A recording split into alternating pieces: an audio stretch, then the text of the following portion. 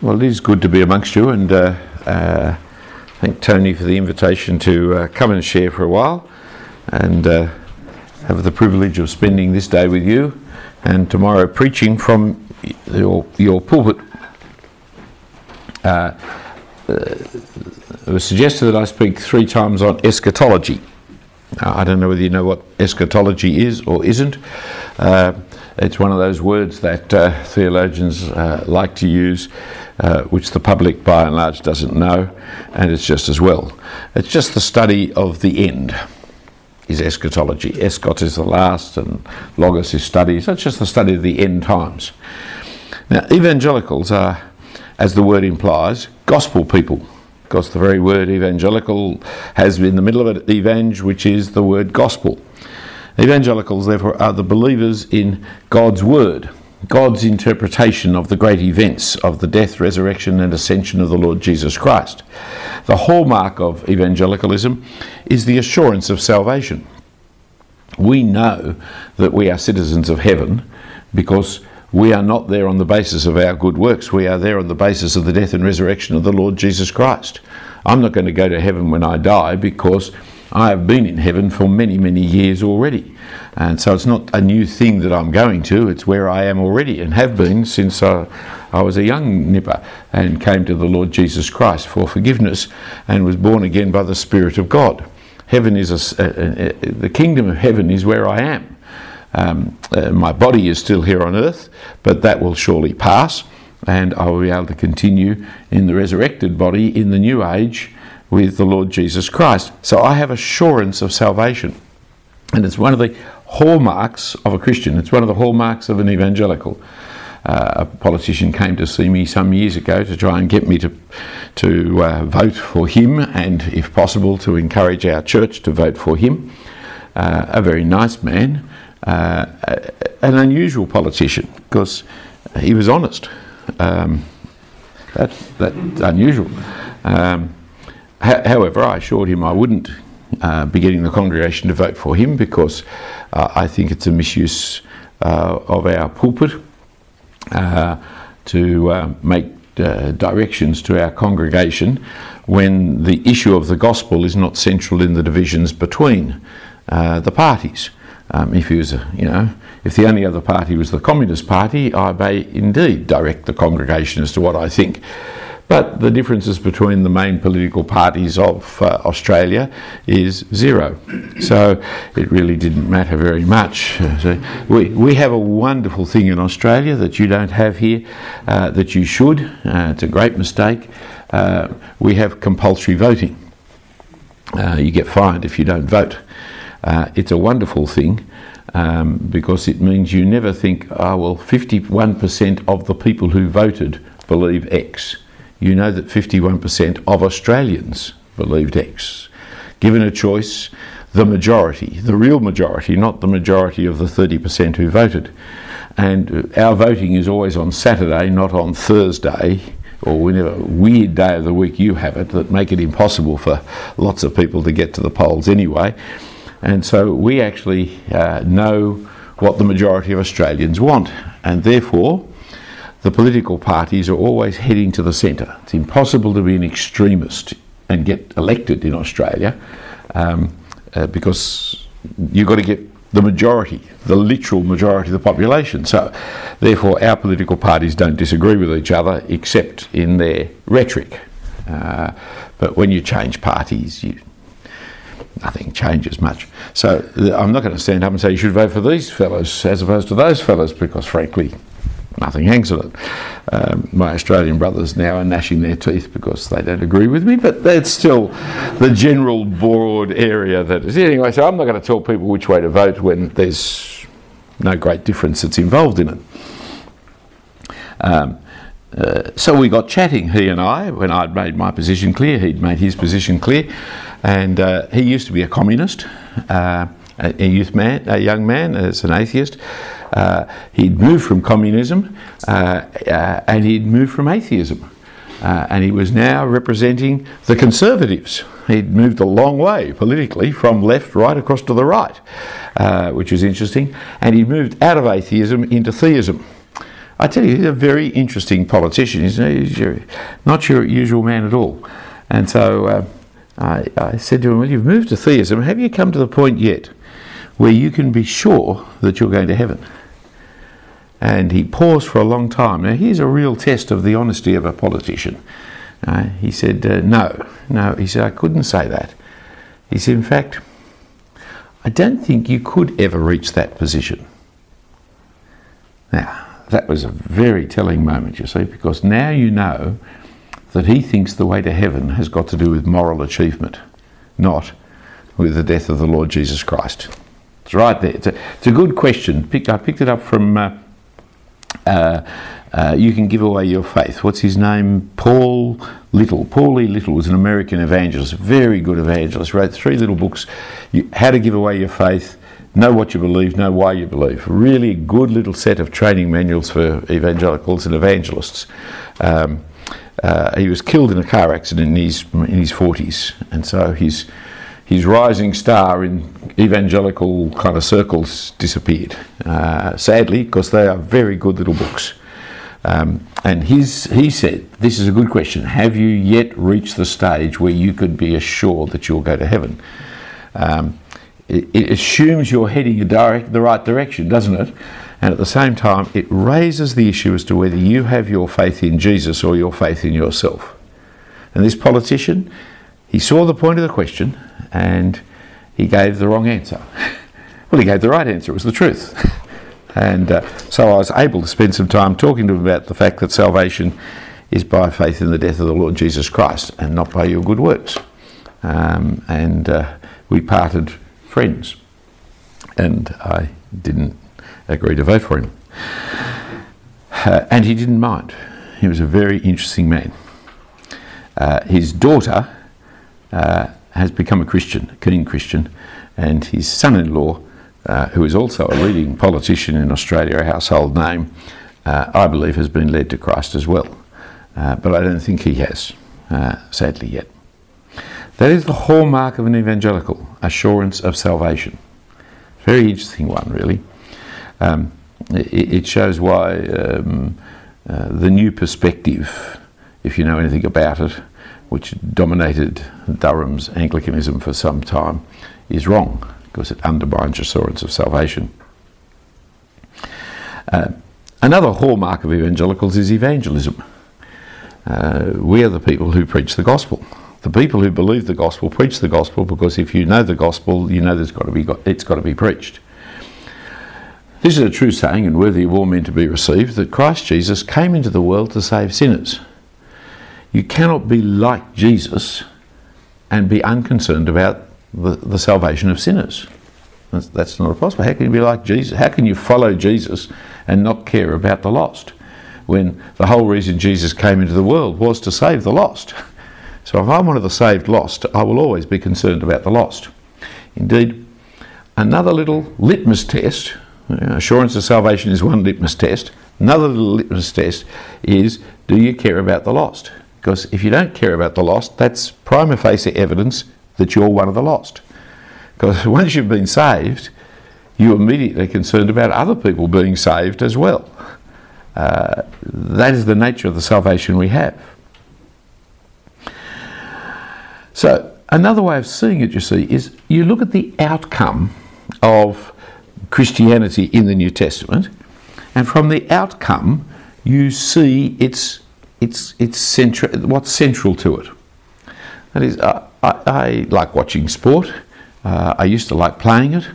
I would still love to play it, but that is something I have resigned from and retired from. The body just does not now do what it used to. Some years ago, I was at a church picnic and we had a game of cricket, and a young man was very serious in his cricket, and I felt in slips. I thought that would be a safe place to be, because you don't have to run too far anymore, and so you can stand and chat to people and don't have to run.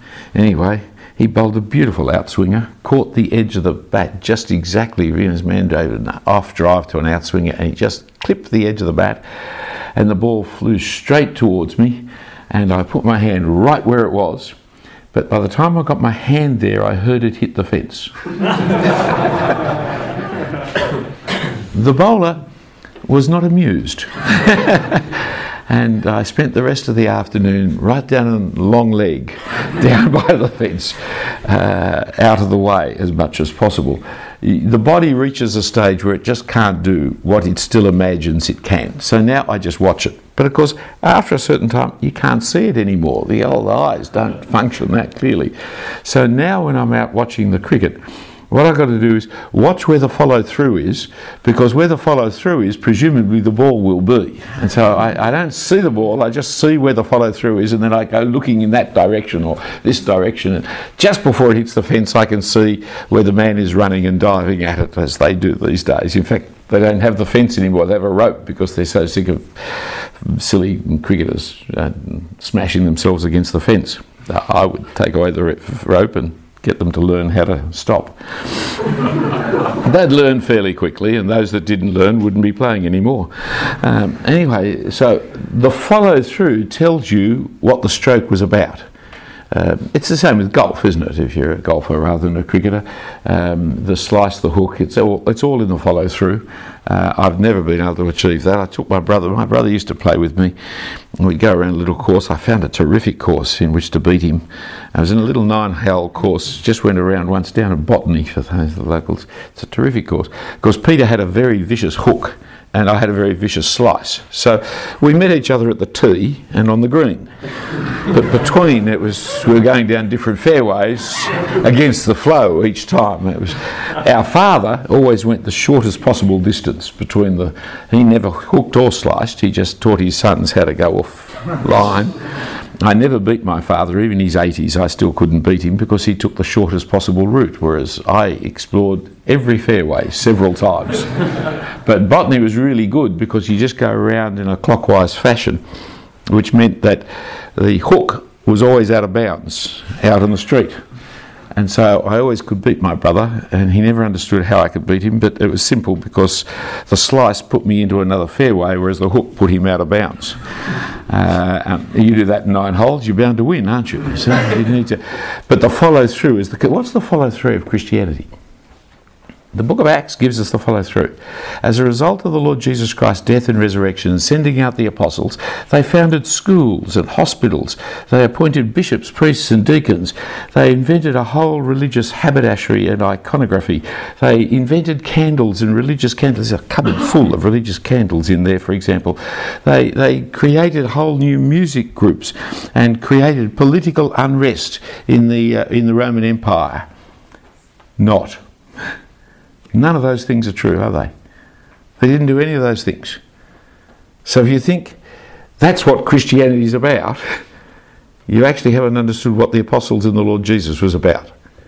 And that's the follow-through of people in later centuries, but not the follow-through of the original.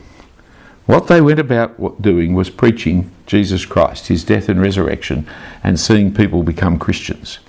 That's what it was about. Evangelism is a hallmark of genuine Christianity. It's the follow-through of the death and resurrection of Jesus. And so when you see a church doing everything else but evangelism, you know they haven't got the gospel themselves. And when you see a church really committed to evangelism, you know they've got the gospel. And that's likewise with a man too. When you see a man who's concerned about the salvation of others, you know he's got the gospel on his heart. And when you see a man who's concerned with everything else under the sun, like how to beat his brother at golf by putting on the right golf course, you think, well, has he really got the gospel on his heart? Unless you've got an older brother, then you'd know how to do it too. Now, the New Testament gospel is really a gospel-producing gospel, a gospel-preaching gospel. But what is the heart of the New Testament gospel? When you look through the book of Acts to see what it is they sometimes preached, what it is they often preach, what it is they never preached, the one subject they always preach is the resurrection. That is the one subject that is every time mentioned. Now, you can't mention the resurrection without mentioning death, because that's what resurrection's coming back, and you can't mention resurrection without mentioning Jesus. So there are other things that are mentioned every time, but the atoning work of Jesus, that he has died and his blood is shed to pay for the sins of people and turn aside the wrath of God, that is not what they preached in the book of Acts.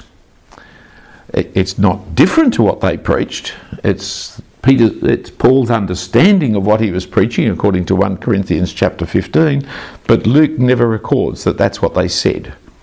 But he always records the resurrection. And so it's really important for us to understand this word resurrection and to teach it faithfully, because this is what they did. Resurrection is the follow through from the resurrection of Jesus. Let me show it to you, just to go over a page in Acts 4. We're going to get to Acts 2, do not panic, but Acts 4.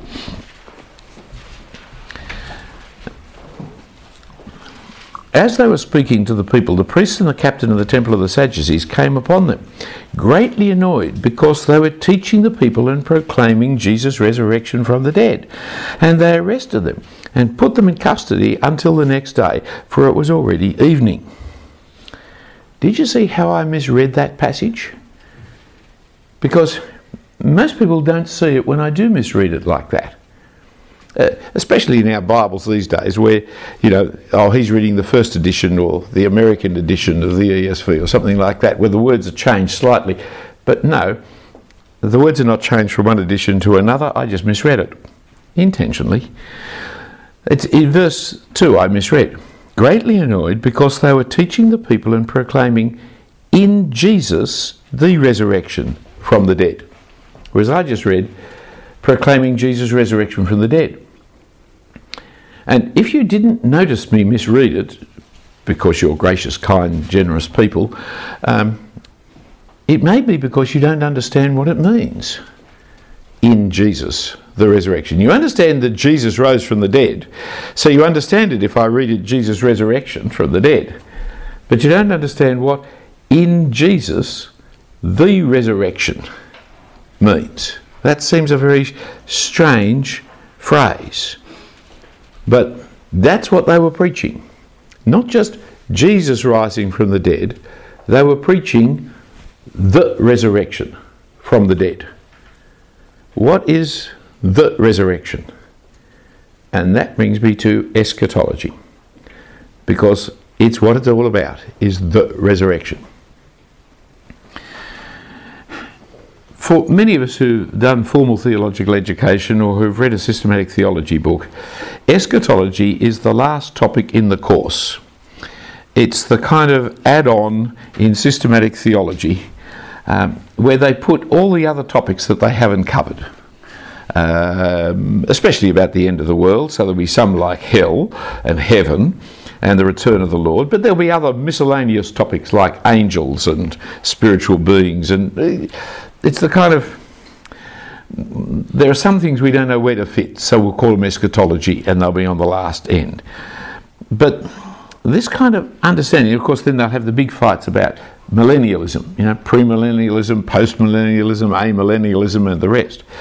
But I want us to tell you, eschatology runs all the way through the Bible, from creation to the return of the Lord Jesus Christ. The Bible is eschatological because the Bible is historical. The Bible is interested in history. That is, history is a Christian or a Judaic Christian concept. You may not think it, and especially in a country which loves its history like Britain does, you may not realise it, but it's becoming very clear in Australia, because as Australia turns away from Christianity, so it turns away from history. Less and less history is now in the curriculums of our schools, because history is no longer an important subject for us. The present is everything. We believe in history because we believe God created the world at a certain point, and God is going to finish the world in judgment at a certain point, and God has supervising the story from A to Z, from the beginning to the end. And the whole world is going somewhere. But other religions and other philosophies don't believe that. Buddhism believes that the past is an imagination, the future hasn't happened, the present is the only thing that exists. So You don't really need to worry about the past and the present. Mind you, Buddhism is not always consistent. Eastern religions are very muddled, and so some Eastern religions and Buddhisms have the doctrine of karma, which says that what's happening to you in the present is the result of what's happened in the past. But there's still a nothingness that you're heading towards. It's not that the world is heading somewhere. You personally may be, but where you are heading is a big cycle. It goes around and round and round. It really doesn't head anywhere until you come to nothingness. That's the end point, if there is one. The Canaanite religions that the Israelites had to deal with in the Old Testament, they were fertility religions. They were dominated by the cycle of the seasons, of the winter and the summer, and the dying off and the rising up, which I may say you're still dominated by in this country. In nearly all the seasonal activities that you do, Easter is about the bunny and the rabbit and the new life that is coming, as your sense of what you're doing. It's a very dominating thing, the culture and your seasons. Liberated of it by Sydney, because we don't basically have the kind of seasonal differences that you have. Our trees are evergreen, and I was 38 when I came to England and saw my first frost. That's because I live out on the eastern edge of Sydney. There are other people who will see frosts in Sydney, but not where I live. And so the concept of the big change that you see, Eastern Mediterranean, western shore of the eastern coast of the Mediterranean, there's big seasonal differences, and they're very conscious of at harvest time. I'm a city dweller. Harvest time means nothing to me because I eat out of tins. So it doesn't. There's no kind of sense. And in our world, we have fresh fruit, so-called, from any season. You don't have to worry about, well, this is not the season for oranges, because we fly them in from California. And so we have them all year round rather than have them during particular season. We've lost that seasonal sense. But the ancient world has it very clearly. Subsistence farmers have it very clearly. And so the Canaanite religions were fertility religions. You went to the temples, and there you practice often very degenerate sexuality in order to get the gods to practice the sexuality in order to provide the new crops for you and the harvest time and the sowing time and all that kind of thing. But it was all about the magic of the moment. It had nothing to do with where have we come from, where are we going to. It was about manipulating the gods today. A lot of charismatic theology is like that, right? Prosperity gospel is like that. The cargo cult gospels are like that. It's how to get the gods to give me health, wealth, prosperity, justice now. I don't wait. I'm not looking forward. I want now. Instant.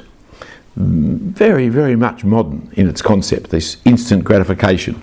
Whereas the Bible is about God making promises and for us waiting for him to fulfill his promises. And the word faith means just that. It's taking God at his word. He's made a promise, and I trust him. Because I trust him, I trust his promise. I don't have it yet, but I trust him, and I trust his promise, and I know what I'm going to get, because he promised me that I would get it, and he keeps his promises. And so we're not instant gratification people. We wait for the gratification that will come on the basis of the promises that he's made. And so that sense of history, that sense of looking for the end, waiting for the fulfillment, is written all the way through the Bible. Genesis 1 to 3 is a wonderful little 3 chapters which could be everything there is about the world. We don't need the rest of the Bible, except for verse 15 of chapter 3, or 16. I can't remember which of it is. I always get those two confused. That is, God creates everything. He makes man in charge of the garden, gives him a wife, tells him to look after everything, tells him they can have everything that's there, provided they don't eat of this tree. And then they eat of this tree, and so God kicks them out of the garden, tells them from here on in it's going to be hard. End of the story. It explains who we are, where we've come from, why life is hard the way it is, why we don't get on with our wife and she doesn't get on with us. It explains humanity. Everything that you need to know is there, except this little verse which says that he will strike your seed's foot and your seed will crush his head. Except for the promise that there's going to come the son of the woman. There's no more to the storyline. The storyline's finished. But that little verse says, no, it's not finished. Something else is going to happen. Which is why chapter 4, verse 1 says, Adam knew his wife and she had a son and she praises God because here is the seed. Now we've got the bloke who's going to crush the serpent. But of course he doesn't. He crushes his brother instead. Right? Never trust an older brother. That's my view as a younger brother. Never trust an older brother. He knocks off his older brother, and so you think, oh well, it must be the other brother, but it's not the other brother. And then you wade through looking at the next few chapters full of those genealogies. Why are the genealogies there? Well, because you're told a son is coming who will conquer, and you think, Noah. And then as soon as he kind of comes out, what's he do? He gets drunk and lies around naked, and so you're still looking. And it's Abraham, but then Abraham doesn't have a son, so you're still looking. And so he adopts in us. You're looking for that little verse governs the storyline of the Bible as we now are looking for the woman's son, who's going to bring this new world order somehow. That is, God foretells what is going to happen, and God fulfills what is going to happen. We're still going to get to Acts 2, but just turn back to Luke chapter 1. Luke chapter 1. Inasmuch as many have undertaken to compile a narrative of the things that have been accomplished among us, just as those from the beginning were eyewitnesses and ministers of the word have delivered them to us, it seems good to me also, having followed all things closely for some time past, to write an orderly account for you, most excellent Theophilus, that you may have the certainty concerning the things you have been taught. Here's an introduction to the writing of history. The history of what happened. I'm going to write it down for you. Orderly, well organised. Many people have written about it, but I'm gathering up everything to give you the proper order of how things have all happened. But that is how it starts off. Inasmuch as many have undertaken to compile a narrative of the things that have been accomplished among us. And the word accomplished there is the word fulfilled amongst us. Accomplished, the translation misses the connotation of what is being spoken of here. God promised these things would happen, and now it's not just these things have happened, these things have been fulfilled. The promises have been fulfilled. That is the Christian understanding of history, that God is fulfilling his promises. He's doing what he promised to do. And this sense of fulfillment runs through the events of Jesus. The first reference we have to Jesus, if you take Mark as the oldest gospel, which is a common view, Jesus appears in Jerusalem, in Galilee, and he preaches the gospel. What does he say? The time is fulfilled. The kingdom of heaven is at hand. Repent and believe the gospel. The time is fulfilled. He doesn't just say, it's time. It's more than that. It's the time that has been promised in the past that is now happening. It's fulfilled. The promises have been fulfilled. This is the moment for the kingdom of heaven. Repent and believe the gospel. We read Hebrews together a little while ago. Turn across to Hebrews again and look at Hebrews chapter 1. Hebrews chapter 1.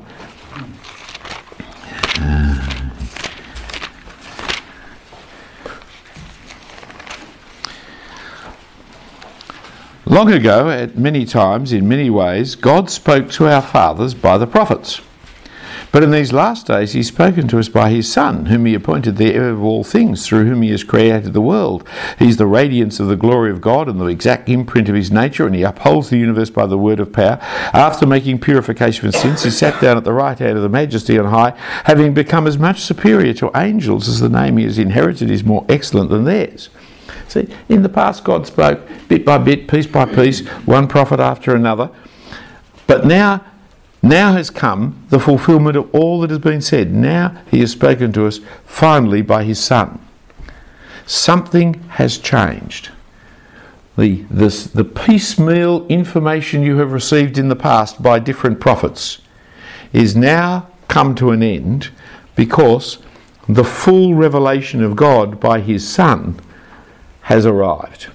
He's the radiance of the radiator. He's the very image of the invisible God. He has the exact imprint of God. You actually see God in his fullness when you meet this one.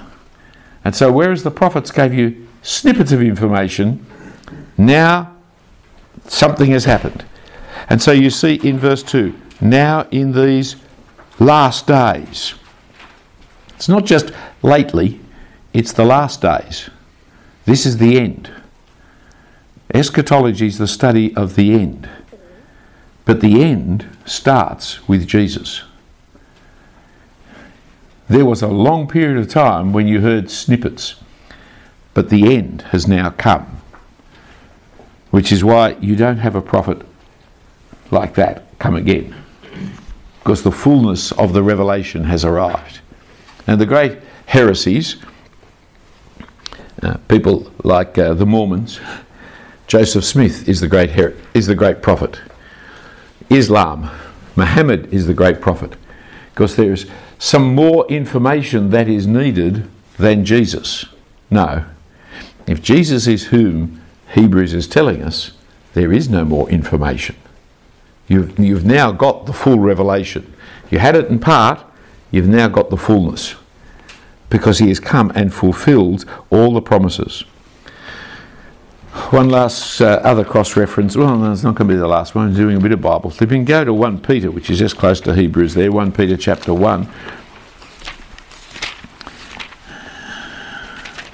I had a wonderful Sunday school education, but they never got my brain right about whether 1 John and 1 Peter comes first or second. No. It's just one of those little cogs missing in the brain. 1 Peter 1, 10 to 12. Concerning this salvation, the prophets who prophesied about the grace that was to be yours searched and inquired carefully, inquiring what person or time the Spirit of Christ in them was indicated when he predicted the sufferings of Christ and the subsequent glories. It was revealed to them that they were serving not themselves but you in the things that have now been announced to you through those who have preached the good news to you by the Holy Spirit sent from heaven, things into which angels long to look. Excuse me. See, the prophets spoke all down these years, but the prophets didn't know what they were talking about, because they weren't talking for themselves, they were talking for us. It was when the Lord Jesus Christ, by his Spirit, was in them, he was telling them of the sufferings and the glories of the Christ, the death and resurrection of the Lord Jesus Christ. But they didn't know what it meant. It was all hidden from them. But when the Lord Jesus Christ came and sent his Spirit to preach the gospel, then it was made clear what was it all about from the beginning. That's an interesting thing. So even the angels didn't know what it was about. But it's come to us at the end of times. So go to 1 Corinthians chapter 10, 1 Corinthians chapter 10, a passage where Paul is warning them not to follow idolatry, and he reminds them of the Exodus and how God was not pleased with that generation. Verse 6, 1 Corinthians 10, verse 6. Now, these things took place as examples for us, that we may not desire evil as they did. Do not become idolaters, as some of them, as it was written, people sat down to eat and drink and rose up to play. We mustn't indulge in sexual immorality, as some of them did, and 23,000 fell in a single day. We mustn't put Christ to the test, as some of them did and were destroyed by the serpents, nor grumble, as some of them did and were destroyed by the destroyer. Now, these things happened to them as an example, but they were written down for our instruction, on whom the end of the ages has come. We are the people of the end of the ages. We are in the last age. The last age has now come.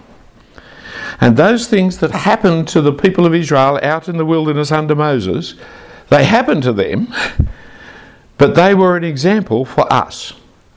And they were written down not for themselves, they were written down for us. The Old Testament is a Christian book, not a Jewish book. A very important thing to understand. We've got one Bible. 2 Testaments, but one Bible. The message of old was written for us. The prophets didn't know what they were talking about when they were talking about the sufferings and the glories, but the gospel makes it clear for those who live in the end of the ages, and that's us. And so it was all written for us, upon whom the end of the ages come. So something terrifically has broken the line of history. There's a disjunction between the old and the new. There's a discontinuity between the old and the new. We were in a long historical track until Jesus came, and now something different has happened. It's not just a continuation. It is a continuation because it's still about the Spirit of Christ. It's still about the sufferings and the glories. There is a continuity about it, but there's also a discontinuity about it, because now fulfillment of what was promised has happened. Now the end of the ages has come. Now the last days has arrived. We are now in this different age, and this is the age of the resurrection.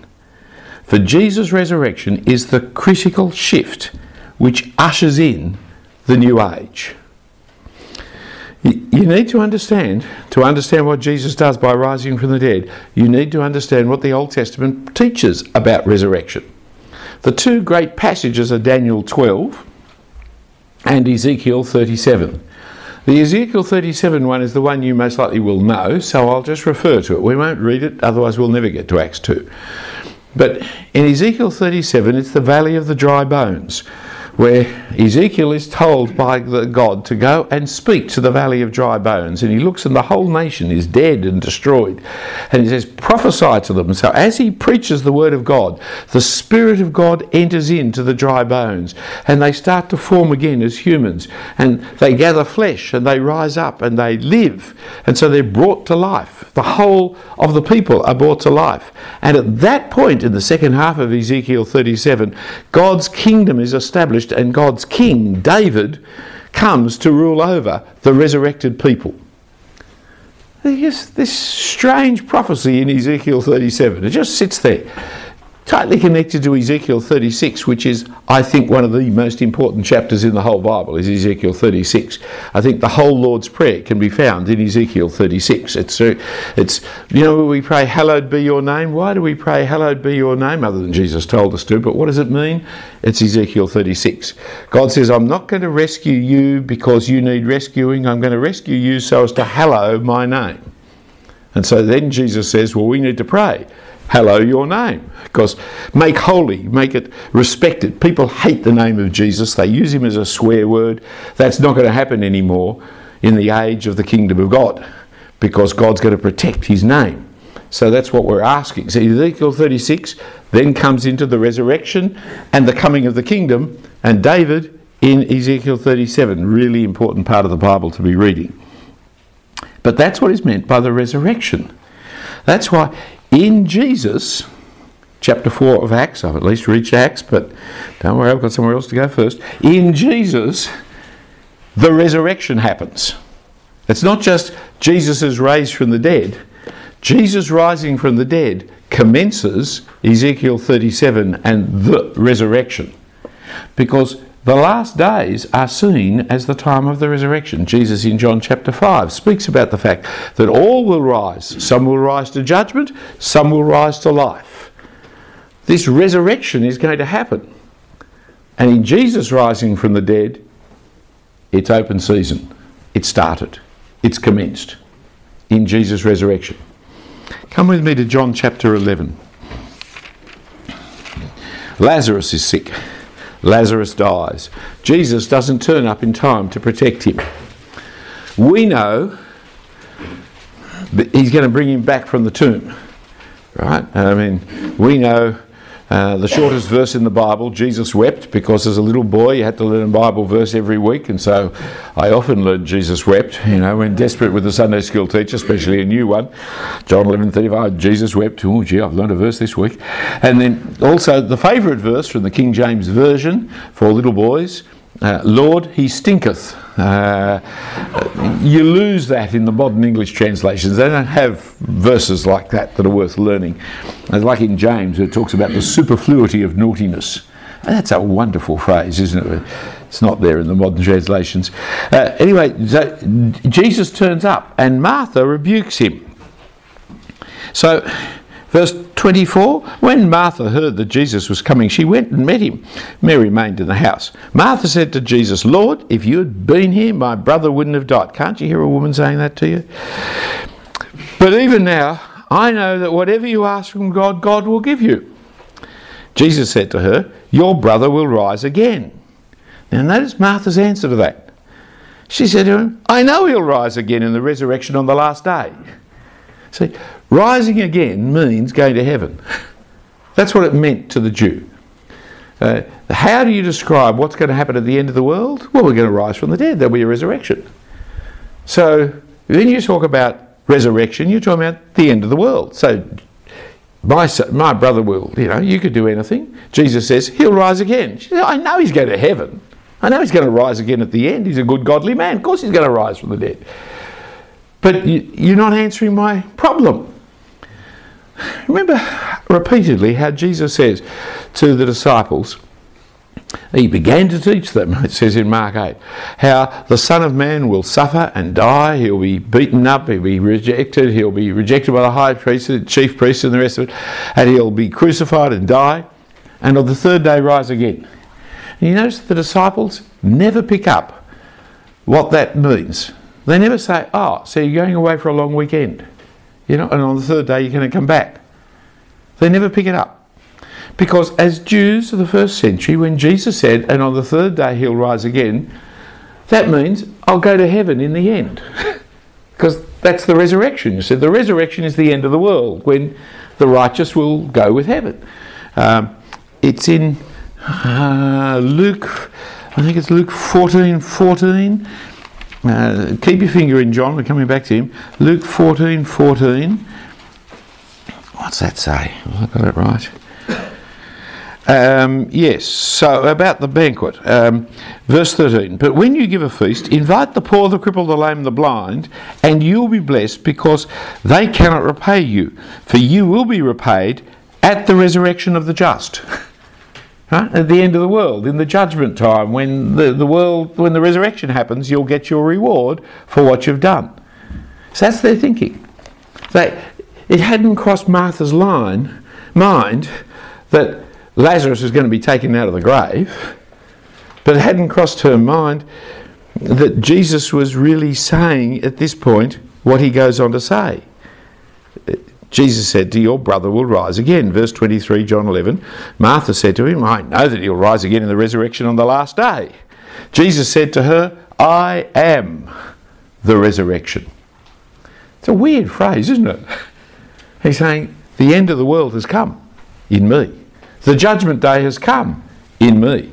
I am the bringing of the new age in the kingdom of heaven. I am the king that is coming on the last day. I am the end of the world. I am the resurrection. Whoever believes in me, though he die, yet shall he live. Whoever believes in me and shall never die. Do you believe this? And she said, yes, Lord, I believe you are the Christ, the Son of God, who's coming into the world. Very important little interchange just to show the shift that is happening.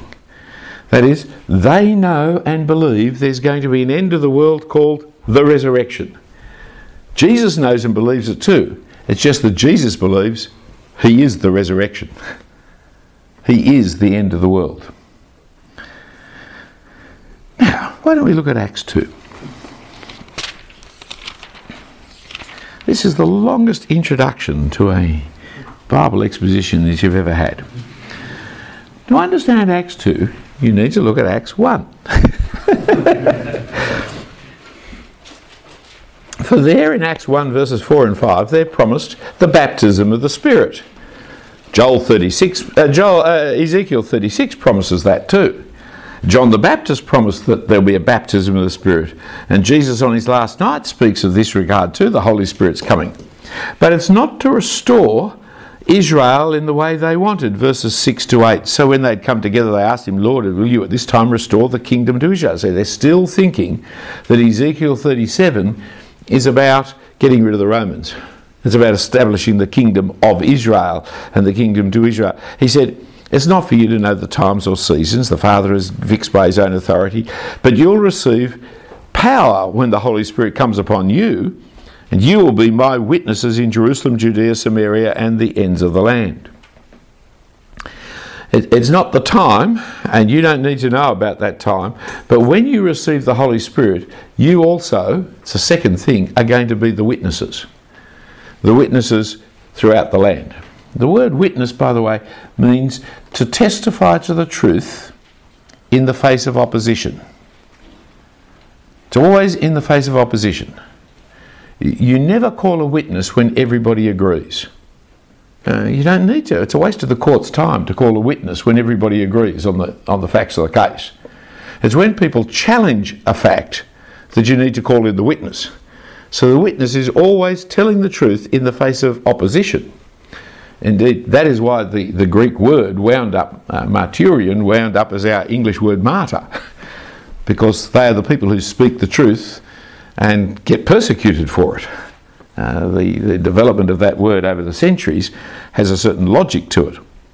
And so these are the ones who are going to witness to the truth when the Holy Spirit comes. The Holy Spirit's going to come upon the whole nation, but you're going to be the witnesses to the nation.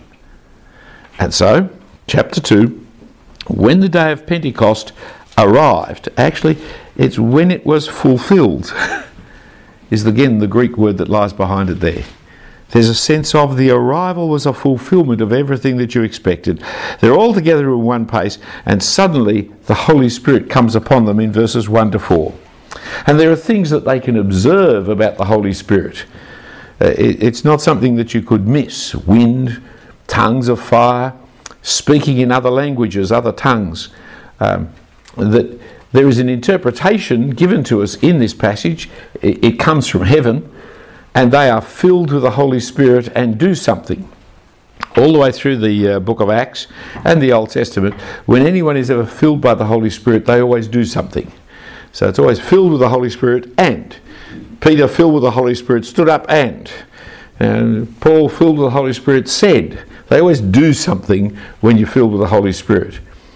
Being full of the Holy Spirit is a character. Being filled with the Holy Spirit is an enabling. Slightly different sense of the words that are used here. And so verse 4, filled with the Holy Spirit, they began to speak in other languages, in other tongues. The word tongues means languages here, as the Spirit gave them utterance. And so, verses 5 to 13 then describe the events that took place. The Jewish men from every nation were there for the great feast. And so, they spoke to them. There were dwelling in Jerusalem devout men from every nation under heaven. Now the sound of the multitude came together, and they were bewildered because each one was hearing them speak in his own language. And they were amazed and astonished, saying, aren't all those who are speaking Galileans? I don't know how to translate that into English. We would say something like, aren't all these blokes from central Queensland? Or possibly we'd say, aren't all these blokes from Tasmania? There are certain... What's here? Norfolk? Is that where they come from? You know, it's where the kind of... aren't all these Cornishmen? You know, I mean... It's the kind of place, it's the backwoods, you don't expect education, you don't expect them to even speak Hebrew properly, let alone, well, they didn't, they spoke Aramaic badly, and they had an accent. You could pick a Galilean by his accent, and the idea that he's now speaking in French and High German and, and Chinese, where'd they get this from? In Galilee, right? It's a real put down. Where is the place? Is it Norfolk? Is it Cornwall? Nobody's going to say in case we come from there. I see, yes. Thank you, good. Well, we say Tasmania, because only a little group of people, and it's just very small, and there's been a lot of interbreeding. So the mainlanders say, with the Tasmanian greeting is, give me 6. And so there's this sense. We used to run a radio show called Is This Person Tasmanian or Dead? And you had to choose, you see. The trick, of course, was Errol Flynn, the old actor, because he was a Tasmanian who was dead. So you had a trick question. These are Galileans, and they're speaking to her. But what's the big deal? Brother, it's a huge deal. Why are all these Jews living in the nations? Why aren't they living in Palestine? Why aren't they living in the Promised Land? Why aren't they living in Jerusalem? Why aren't they here? Well, Galilee was still part of the Promised Land, separated from Judea by Samaria, but it was still part of the Promised Land. But these Charlies, they're coming from they're Parthians, Medes, Elamites, residents of Mesopotamia, Judea. They're coming from all over the Mediterranean world. Why? Why are the Jews there? And the answer is because of the judgment of God. For throughout the Old Testament, you've got 2 themes operating: gathering and scattering. Gathering is always salvation, scattering is always judgment. And so when in, say, Deuteronomy, you're told you're going to go into the Promised Land, God is going to give you victory, you'll beat everybody, it's your land, God's land that you're going to be dwelling in. But if you don't keep God's word, you know what will happen to you? You'll be scattered out of the land. You'll get famine and all this, but also you'll be conquered. But the key element of your conquest is you'll be kicked out of the land. And you'll no longer live as God's people in God's land, because you are not God's people. You'll be living all over the world. This is it. So Ezekiel 36, in the resurrection, God is going to draw all the people back to his land. From all the places they've gone, they're going to be drawn back and live as God's people in God's land again. Because God has been made fun of because he can't control his own people in his own land, because they've been scattered. They've been scattered because of the judgment of God upon them. So now he's speaking to the people of the dispersion, they're known, and they are speaking in the languages of all the nations, telling them what? What is he telling them? Verse 11. We hear them telling in our own tongues the mighty works of God. Most people are so taken up by the miracle of these Galileans being able to speak multiple languages at the same time that they miss out the content of what was being said. But the content of what is being said is what matters. The wonderful works of God to the people under the judgment of God living in foreign lands, who are the faithful Jews, because they were devout men coming up for the Passover feast. These were the ungodly Jewish men in the dispersion. These were the godly men of the dispersion who are now being told of the wondrous works of God. Salvation has come in the person of the Lord Jesus Christ. And so they're hearing that of the mighty works of God. Some, of course, who were standing by said, no, these blokes are just drunk. And Peter answers that and says, no, they're not Australians. It's only 9 o'clock in the morning. Can't possibly be drunk. 3rd hour of the day, 9 o'clock in the morning. So, no, this is what was uttered through the prophet Joel. That's what he says. And what's he say through the prophet Joel? He then misquotes Joel chapter 2. Because in Joel chapter 2 it says after these things, but in Peter's rendering of it he says, in the last days, God declares, this is what's going to happen. All my people are going to become prophets, because all my people are going to receive the Spirit of God. young and old, male and female, they're all going to receive the Spirit of God in the day when the judgment of the world happens. The signs above, the earth below, the blood, the fire, the vapour, the smoke, the sun shall turn to darkness, the moon to blood. The great judgment of God is going to happen. It didn't happen on the day of Pentecost, did it? Yes, it did happen on the day of Pentecost. Not as you expected, but it did happen. The end of the world started on that day. And the start of the end of the world is the reconstitution of the people of Israel as a spiritual people. They're no longer Israelites because their father and their mother and their great-grandfather are Israelites. They're now Israelites because they've been born again by the Spirit of God. They are the true Israelites now. And this day of resurrection has got underway. And the day of resurrection is the day of judgment. And the day of judgment will mean those who are scattered through the world are going to be condemned? No, because in that day, verse 21, everyone who calls upon the name of the Lord will be saved. The day of judgment is the day of salvation. How can the day of judgment be the day of salvation? Why is the day of resurrection the day of judgment and salvation? How does that all come together? And what does it mean to the Jews of the dispersion in particular? Well, we've got to have morning tea first.